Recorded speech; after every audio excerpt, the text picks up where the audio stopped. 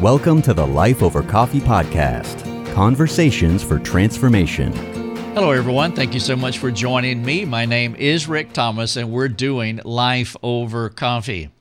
I had someone write in, and they were talking about how the person that they have married and the person that they were dating, that they are two radically different people. Now, this was a wife writing in, and it was a big surprise to her to realize that her husband is something that she just did not even consider now that they are married because the dating relationship was so different.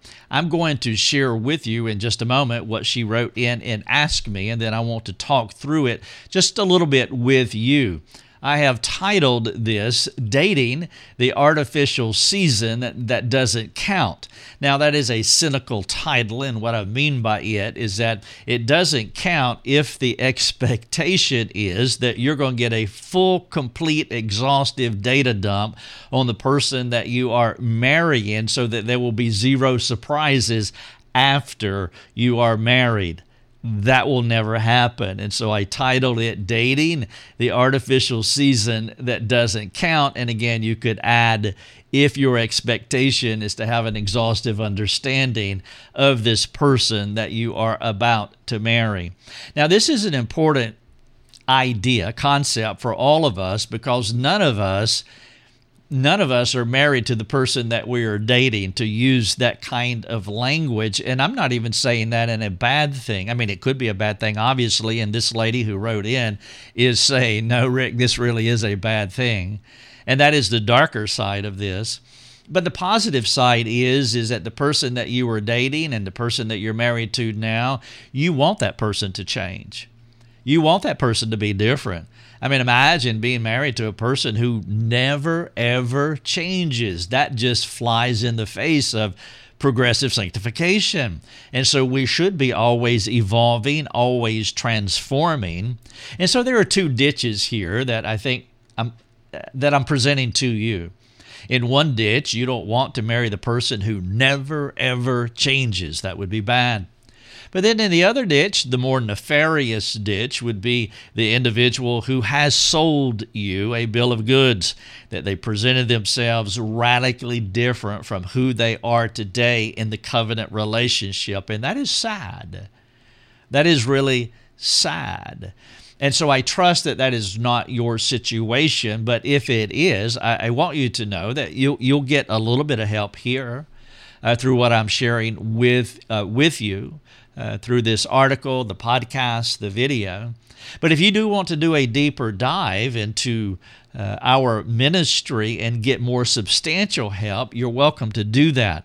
In fact, I'll just give you 3 words. If you just type any one of these words into our search box, you will find over 100 articles under each one of these 3 words. One of them would be marriage. And so if you want to do a deeper study on marriage, just type the word marriage in the search box of our website, and you'll have more content than you will be able to consume over the next 6 months. This could be a wonderful time for your marriage, and all you have to do is type one word in our search box, and that is marriage. You could also type the word relationship, and that'll do a similar thing, more than 100 articles. And then you could type the word repentance or the word change, how to change, and you'll get another bucket load of articles, and they're all free to you. It is our gift to you to provide these resources to help you, because there's no one article, podcast, video that will give you an exhaustive treatment of the trouble that we find ourselves in. And sometimes our trouble needs more time and care.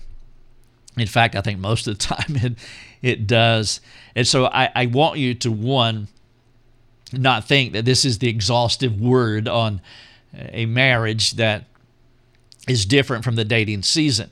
This is not the exhaustive treatment of that.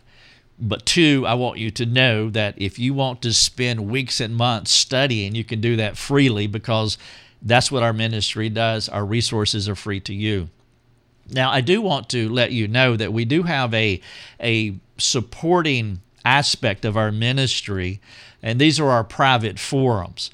We have private forums for people who financially support our ministry, and we built these forums out, and we give them to our supporting members. One way to honor them and to say thank you.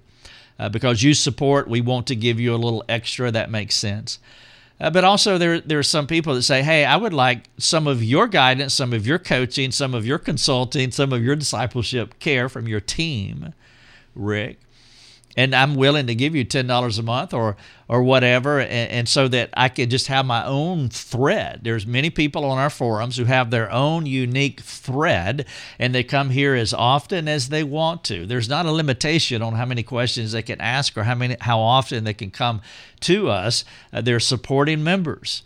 And so they pay so much a month or so much a year, and they can come to their thread, and then they can ask whatever question that they have pertaining to life and godliness. Now, for some of you, maybe that will be an interest to you, but I know that that is not feasible for everyone. And so if you're not able to, please don't. I mean, just absolutely don't. But I do want you to know about the free stuff. I want you to know that you can search our site and you can find the help that you need. So you can take advantage of either offer everything in our store and our Sanctification Center in a read, watch, listen format. And then for some, you can get a supporting membership, and we would be glad to interact with you more in an interactive way as we talk to each other on a day-to-day basis. Several people have done that already today. All right, so I titled this, Dating the Artificial Season That Doesn't Count, and I want to share with you what the lady wrote in to me. She said, quote, "He was nothing like this when we were dating. He would send me little notes, hold the car door open, and be thoughtful about almost everything. I'm not sure I exist in his world today, except when he wants sex. I seem not to matter anymore. He's not the man I married." And she starts wrapping this up by asking a few questions. One, are you saying that dating and marriage are different realities? What I thought I was getting, but what I got are two different people. What's the point of dating? And she finishes with, how can we fix our marriage? And I've already answered that. If both people are serious about working on their marriage, let's work through this just for a little bit, and then jump into our big box store, our Sanctification Center. And you could type in marriage or relationship or repentance or maybe some other phrase that's on your mind, something that would help you. There was a lady, I think her name was Skylar maybe, that was on one of our social media platforms. She read one of our articles today and said, I struggle with fear of men. And so we gave her another article, and she is working through it. And so you can type whatever phrase that you have in our search box, and you will find a lot of help there. And so please take advantage of it. So we have a lady here who went through a dating season, I don't know how long, and then they tied the knot, they got into marriage, and now the knot just seems very binding and frustrating because the person that she is tied to is not the person that she thought that he was. I call marriage, to use another cynical euphemism or illustration, I call marriage a time when two sinners are in a box in a 24/7 context where neither can get away from each other. Now, that should be a joyous thing. I love to be two sinners in a box with my wife, but we get along swimmingly, and I'm very thankful for that. But sometimes two sinners in a box, meaning two sinners in a home, it can really be a frustrating thing, and it can be so sad and so dark. And this is somewhat what this lady is communicating to me, because she hoped that when they came together in that 24/7 context that it would be far different, because she had expectations that were tied specifically to the dating season. But honestly, what she shared with me, it would be a challenge to count how many times I've heard some version of her story, either from the husband or from the wife. Yes, wives too can be different. In fact, wives too are different from the people that they presented themselves to be when they were dating. Again, everybody changes. And on one hand, that's a good thing. On another hand, it could be a bad thing, but it would be a severe mistake for a wife to think that what she is today is what she represented to her then boyfriend during the dating season. Now, I'm not saying that she is better or worse than he is, but wisdom and humility would suggest that common sense and a sober self-assessment when discussing these types of marriage problems need to be in play.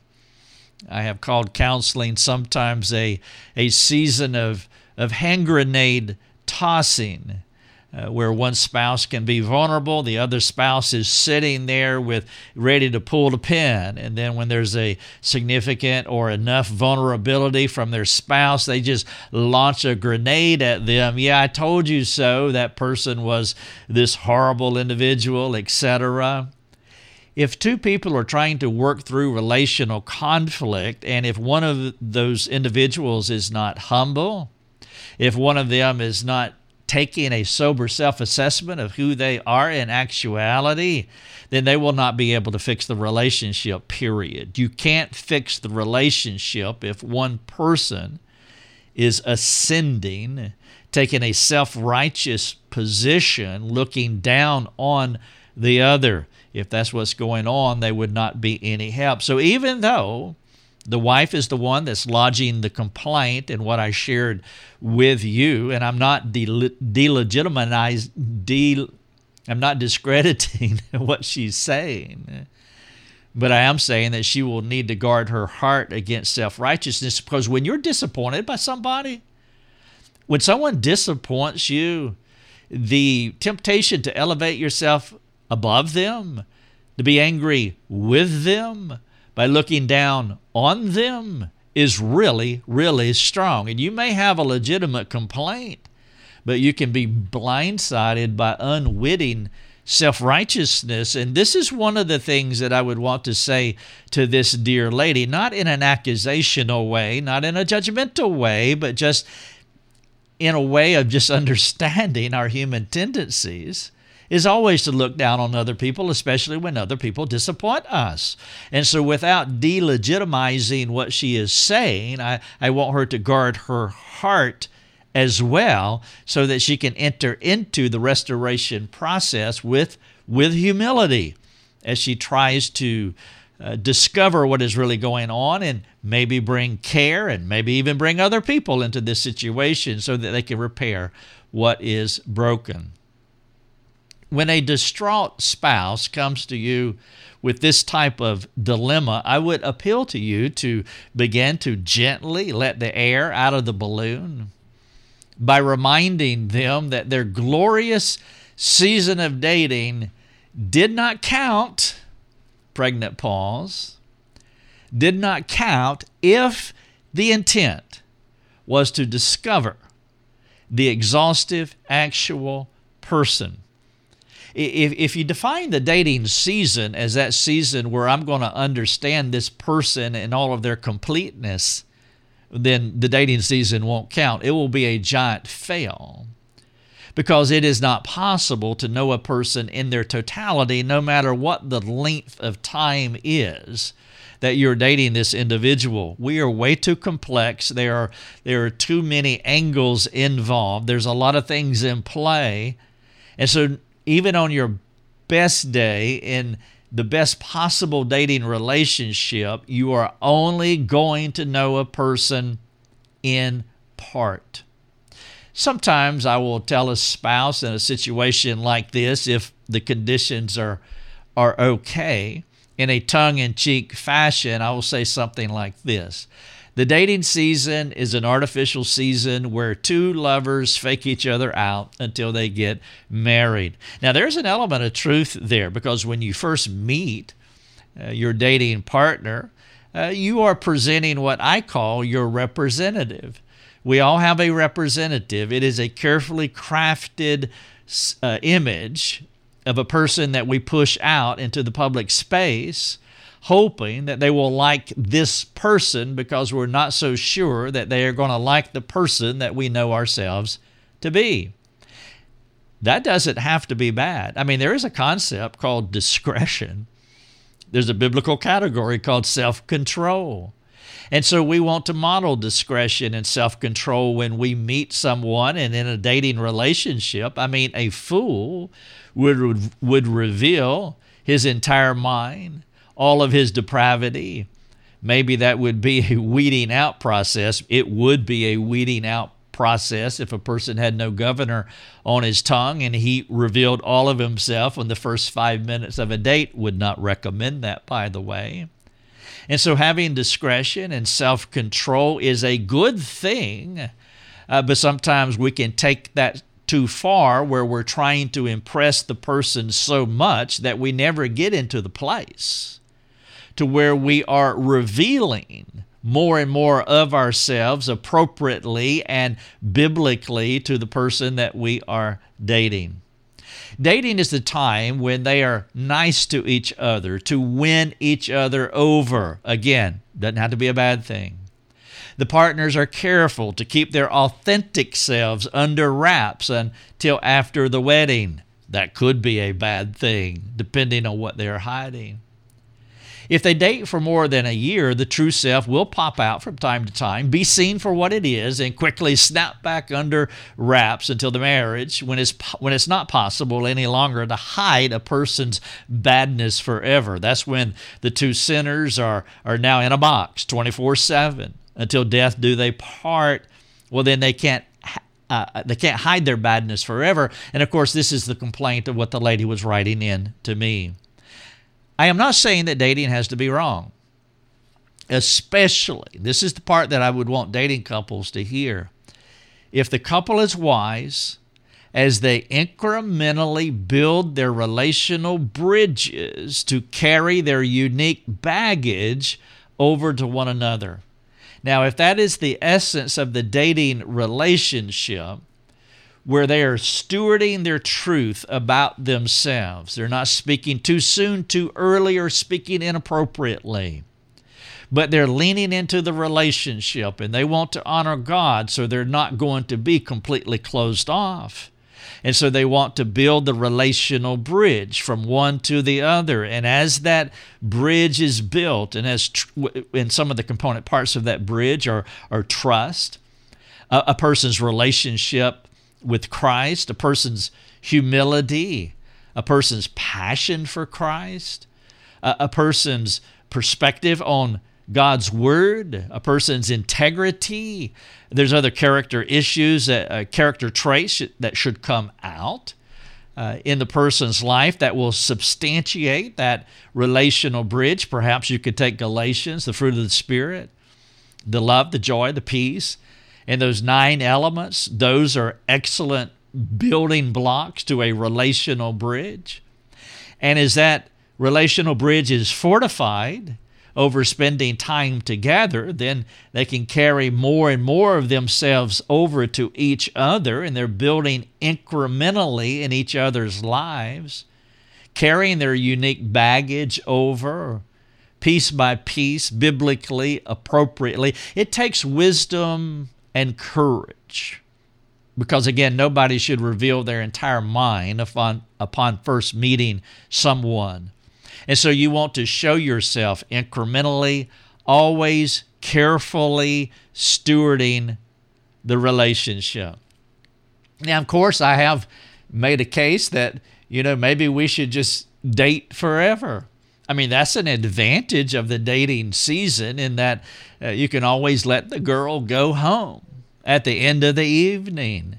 It's like every day is a dating reboot, because you don't have to live with the person 24/7. Lucia and I got along swimmingly, for the most part, during our dating season.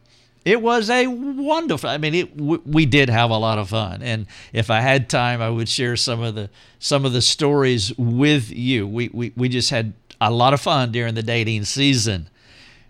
But you can also hear in that the dating season is not altogether real life, because the accent mark many times is on fun. And I think you should have fun. I think even in a fun context, you can learn a lot about each other.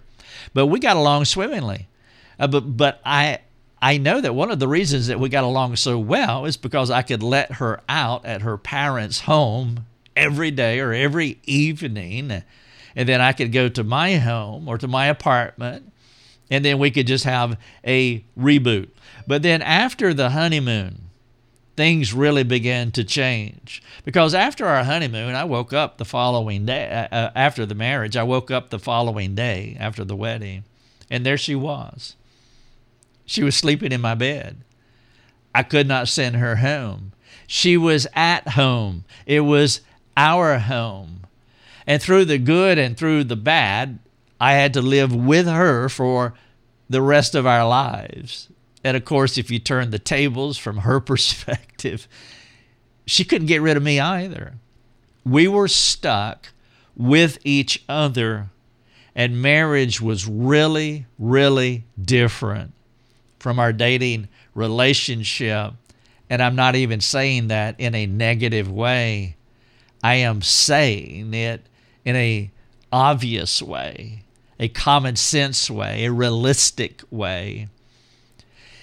It was far easier to enjoy the benefits of dating, drop her off at the end of a fantastic evening, and to return to my apartment. She goes to her place, I go to my place, and we start the next day again. Dating is convenient, but dating is not real enough for most of us because it is possible to navigate through the dating season without ever dealing with the real baggage that we all carry. And this is the problem that this lady was presenting to me. On the one hand, we selfishly and nervously hide our baggage from each other. On the other hand, immature love tempts us to be blind to the other person's baggage. And so you could have, let's say, a guy who is hiding his baggage from his girlfriend. And you can have the girlfriend who is so in love that she blinds herself intentionally to the baggage of the boyfriend. Let me share a tongue-in-cheek story of the tale of Ricky and Lucy. After our honeymoon, our dialogue could have gone something like this. Lucy says, "What is that?" Ricky says, What is what? Lucy says, "What is that train with all of those baggage cars in tow?" Ricky says, "That's my baggage. I never told you about that. I thought if I told you what a knucklehead I was, you wouldn't want to marry me." The next day, Ricky says, "What is that?" And Lucy says, "What is what?" Ricky says that there is a long train in our front yard. What is that? Lucy says, "Oh, yeah, well, that's my baggage. I conveniently forgot to mention this when we were dating. You're not the only one in this relationship with problems." You see, in marriage, for better or worse in our vows, it means literally for better or worse.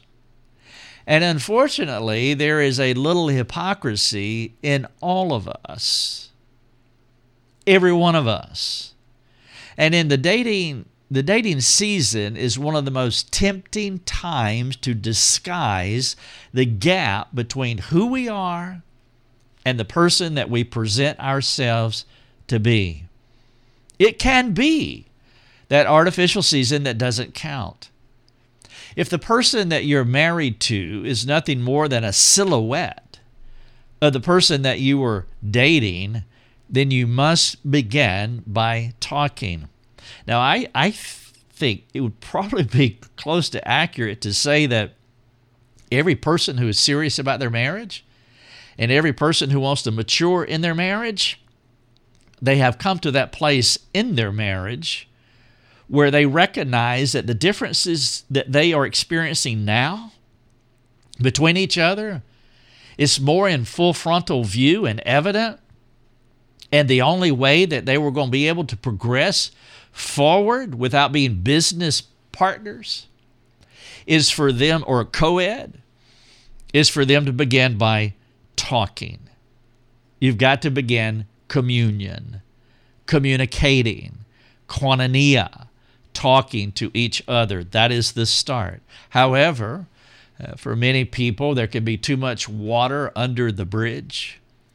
And so in that case, then you must ask someone to help you to get started talking. You must bring someone in to mediate and get the conversation going.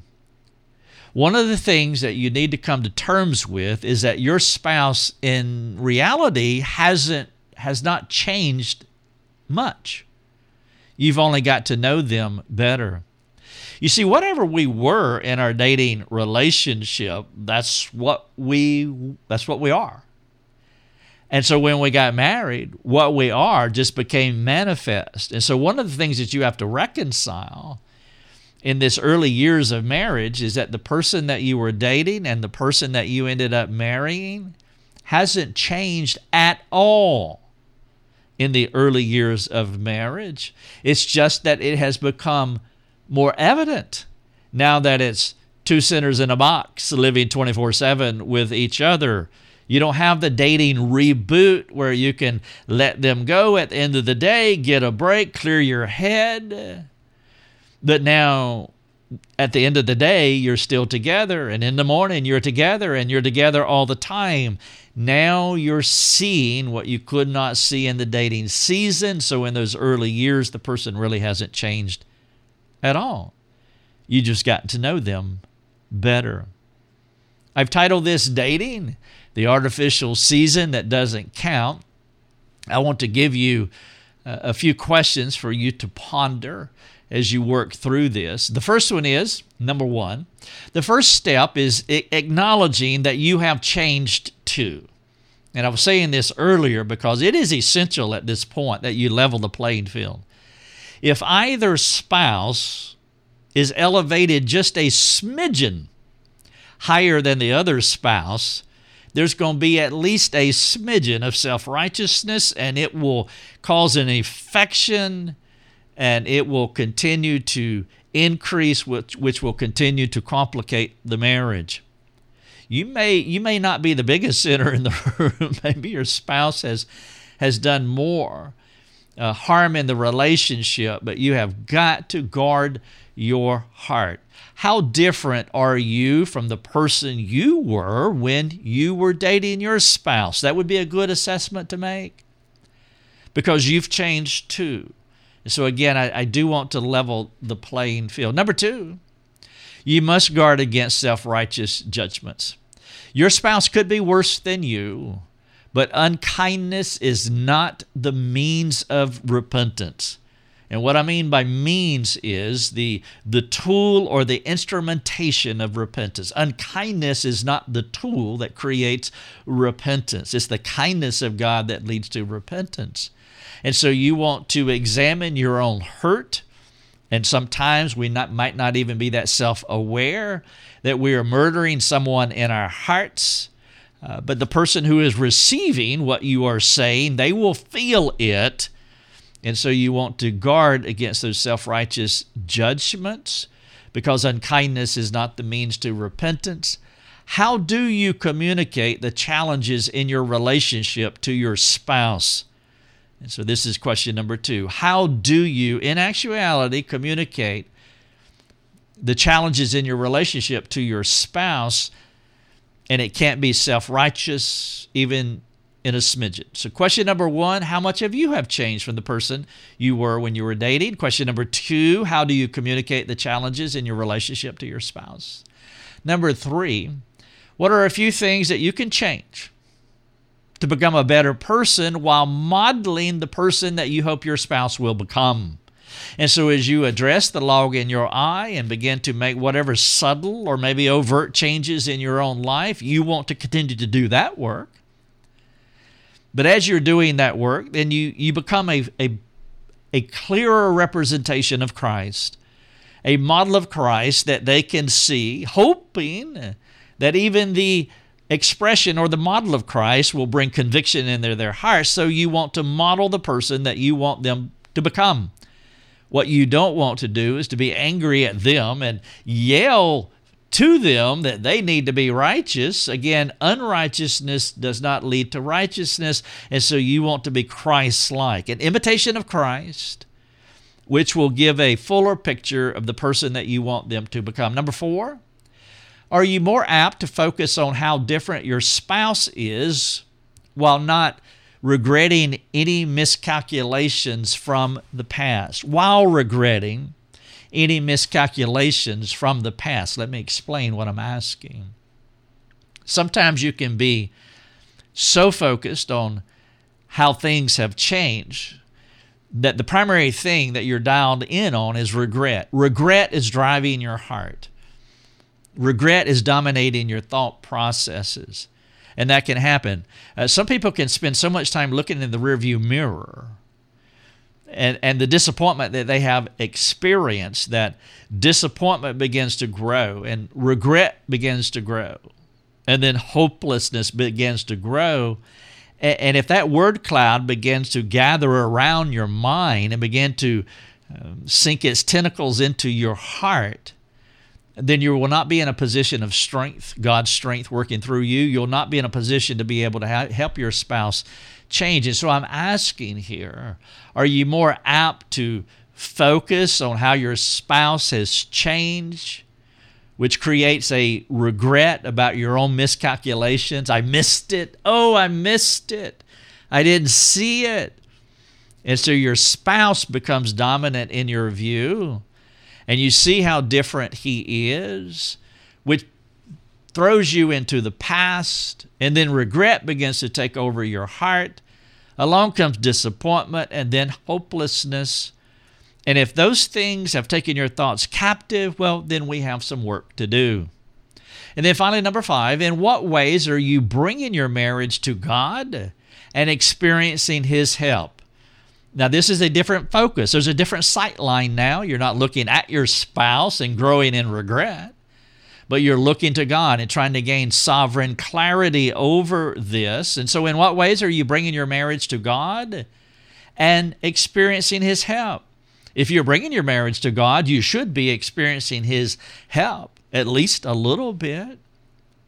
And then also, in what ways are you enlisting the help of others? I have titled this, Dating, the Artificial Season That Doesn't Count. I want you to read, watch, listen to this and benefit from it. Go inside the article, take advantage of the embedded links that are there, and then, of course, go into our Sanctification Center at lifeovercoffee.com and take advantage of those resources. And if you need some starter words to put in the search box, just use the word marriage, relationship, and repentance, or any other phrase that you think would more appropriately tie in to where you are in your marriage. I am Rick Thomas. Thank you so much. Thanks for joining us. Learn more and get access to other resources at lifeovercoffee.com.